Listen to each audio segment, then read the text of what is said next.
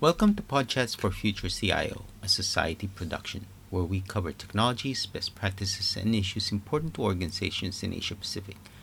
Ritu Joyti, Program Vice President, Artificial Intelligence Strategies at IDC, opined that AI is poised to be more prolific and span every aspect of our lives and business. According to her, AI disruptors will enjoy a differentiated and sustainable measure of success ranging from superior customer engagements, accelerated rates of innovation, higher competitiveness, higher margins, and certainly more productive employees. Organizations worldwide, she continued, must evaluate their vision and transform their people, process, technology, and data readiness to unleash the power of AI and thrive in the digital era.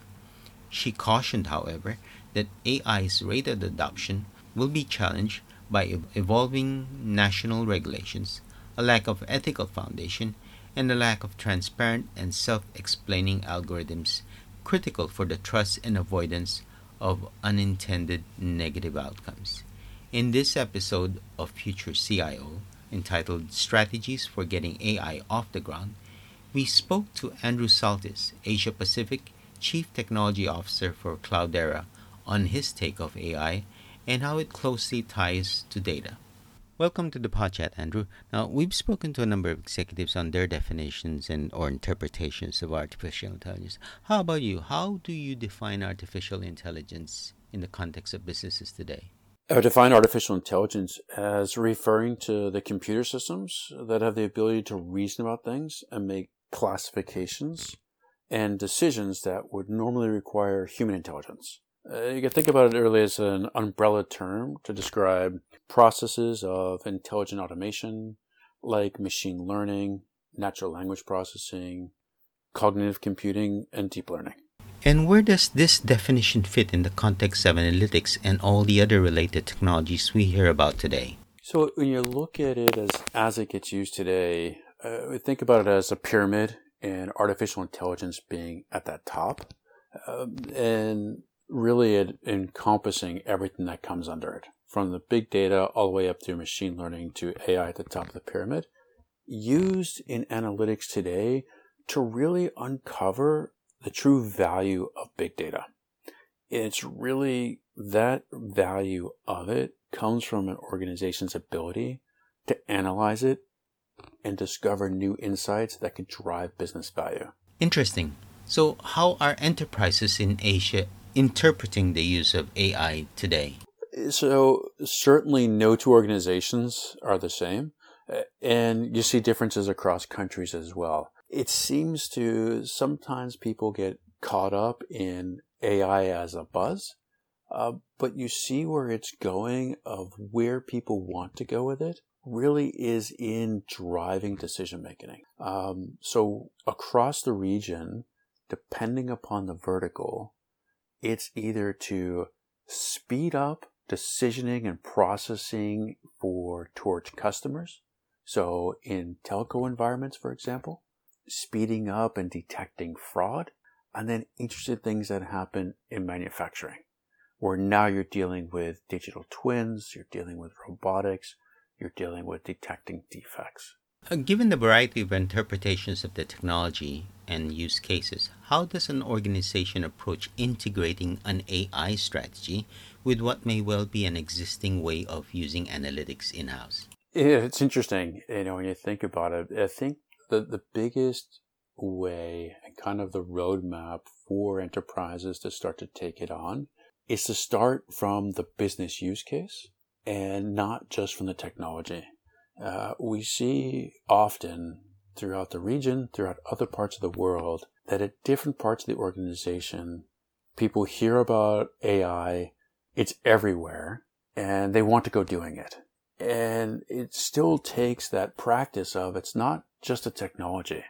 You really have to leverage and require the participation of everyone in the organization. And you have to start with the data. Right? You have to be able to have the data that's there. And you have to be able to, like we like to say it's like crawl, walk, run.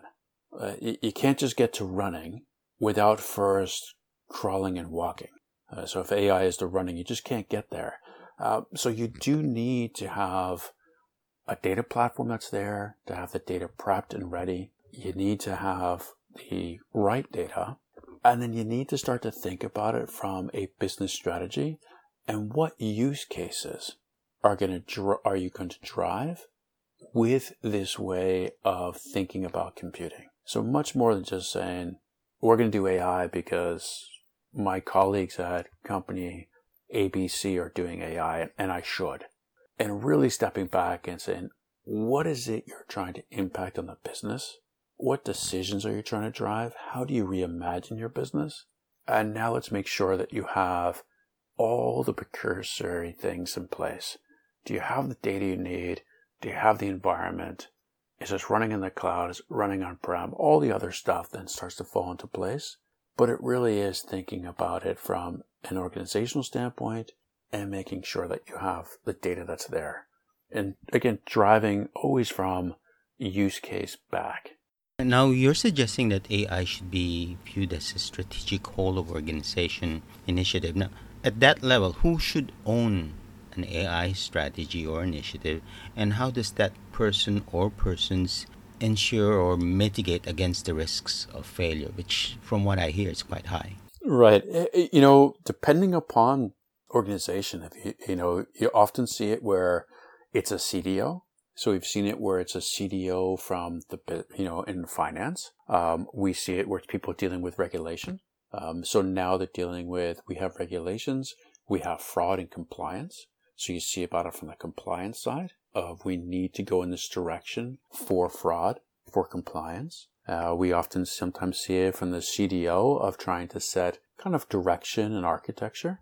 We see it sometimes even in manufacturing where it becomes split between the CDO looking at it from the business side, if you will, kind of that IT business slant, and then people that are running the plants looking at it from saying, I want this to be able to detect defects in the manufacturing process and do predictive maintenance, regardless of what the other part of the business is doing. So depending upon where it is, we see it being lots of different business stakeholders that are interested in applying these types of technologies and then leveraging back to that platform. What we're doing at Cloudera, which really helps unlock a lot of this value, is providing an enterprise data cloud platform that removes that tension and friction between IT and the business, of making it so that you can reduce shadow IT, the business could move as fast as they want to in meeting their KPIs and going in new directions, and IT still maintains the security and governance and control over the data and the systems. So in a much more flexible way to really try and remove that friction that's existed for decades. There's an article on Forbes in July 2019 that called out stats from a survey that said 25% of organizations worldwide that are already using AI solutions report up to 50% failure rate. Now, can you cite one pitfall that is leading to failed AI projects? I think they often make the mistake of placing unrealistic expectations on AI. You're thinking it'll solve all their organizational problems. For many organizations, the problem happens when they start with a need or technology instead of the actual business need. And then this leads to attempts to make AI a one-size-fits-all solution to work for everything. So I think it's really important that they identify the problem. They have a strategy in place before they begin to use AI. I spent time with a customer a little while back that is in the amusement park business, part of their enterprise in the amusement park. And they started thinking about, after a day of an AI workshop across this conglomerate, where some parts of the business deal with TV and commercials and some part deal with amusement parks. Those in the TV side of the business were doing things very interesting with AI to provide you an automatic recap of a sporting event based on what they believe were the key highlights to see, based on all sorts of interesting analytics of the video. Really fascinating. When you then talk to the part of the business that's involved in amusement parks, they saw this and they started thinking, well, we should apply AI to understand how people liked going on the rides and looking at their faces and predicting things and predicting wait lines. And we really had to help them step back and understand to say, you already have technology in place that could solve that problem. You have to be careful that AI is not the new hammer and everything that you now see is the nail. And really kind of stepping back and looking and making sure that it's the right problem and there's a strategy. So we see that pitfall of, like I said, it's oftentimes can get really overwhelming for people where they see everyone talking about it, their peers are doing it, and now they have to be doing it. So we really see that of people start with the technology first, not the business problem. And it's a matter of coaching and working with them to help them understand this is the way to look at it. Okay, I'm out shopping for an AI solution. I figure out my AI strategy is, I know what my data is, I know what my different lines of businesses want. Now, but unfortunately, there are so many vendors out there in the market that are offering or interpreting AI in different ways. How do I know which technologies fit best my requirements as a business? Yeah, that's a great question. So I think if you're shopping for a solution, the things that you'd want to look for would be the breadth of the overall platform. It's important not to look at AI as just an independent solution that you buy, kind of like a point solution. But you do need all the other analytic capabilities. You do need a breadth of a platform to be able to support the AI that you need. Right? If you think about it, in these cases, you're trying to do more than just find the needle in the haystack. Right? You're trying to make decisions about where is the needle going to be and are there even going to be needles in this haystack. So you need to be able to have a platform that allows you to do this discovery, allows you to have the ability to look at the whole haystack, to allow your data scientists to explore and to think of creative ways they may want to address the data, and then to be able to get to the point that you could actually build solutions on AI and make it so that and look for a solution that allows you to kind of, we like to say it's interesting of, how do you make AI boring, right? If you think about the technology that exists in our world that you don't really think about as much anymore and it kind of quote unquote becomes kind of boring. How do you work with a solution that helps you take AI to that space where it's not this buzz, but we're able to have almost, if you want, a factory for it.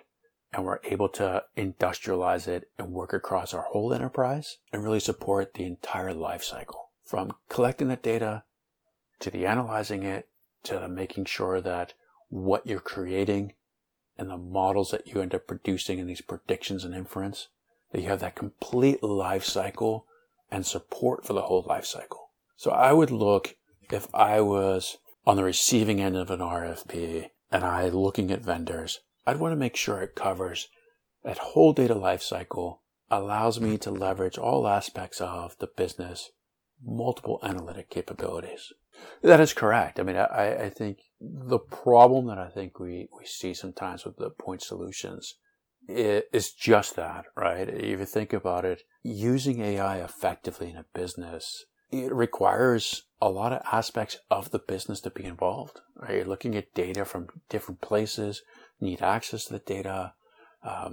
You have a whole bunch of different interests at play that if you end up with just a point solution, then you have this, integration tax, if you will, of how then do you integrate this with the rest of the analytics in your organization? How do you integrate it with wherever you store in this data? So we do look at it from a holistic perspective of it can't just be this isolated piece that you run, because now you've lost all the context and the ability to work as an organization to solve these problems strategically. And I guess that's where the crux of the challenge lies. We often get enamored with the potential of a technology that we ignore all the investments that have gone before it until the sales contract with the vendor has been signed and the stakeholders realize this new AI project is much more than a point solution. And maybe we should have taken a bit more time figuring out how do we take what we have and use AI to bring it to the next level. Andrew, it's been a very educational pod chat with you on what we need to be doing to to strategize for getting AI off the ground. To our listeners, once again, we've reached the end of another episode of Podchats for Future CIO. If you found this podchat interesting, click on the like button below and subscribe to receive notification of future podchats. If you have a topic you'd like us to cover in future episodes, please email us at editors@society.com. Also, connect with us at futurecio.tech and don't forget to sign up to our newsletter to receive our free materials. See you on the next episode of Podchats for Future CIO. Have a great day.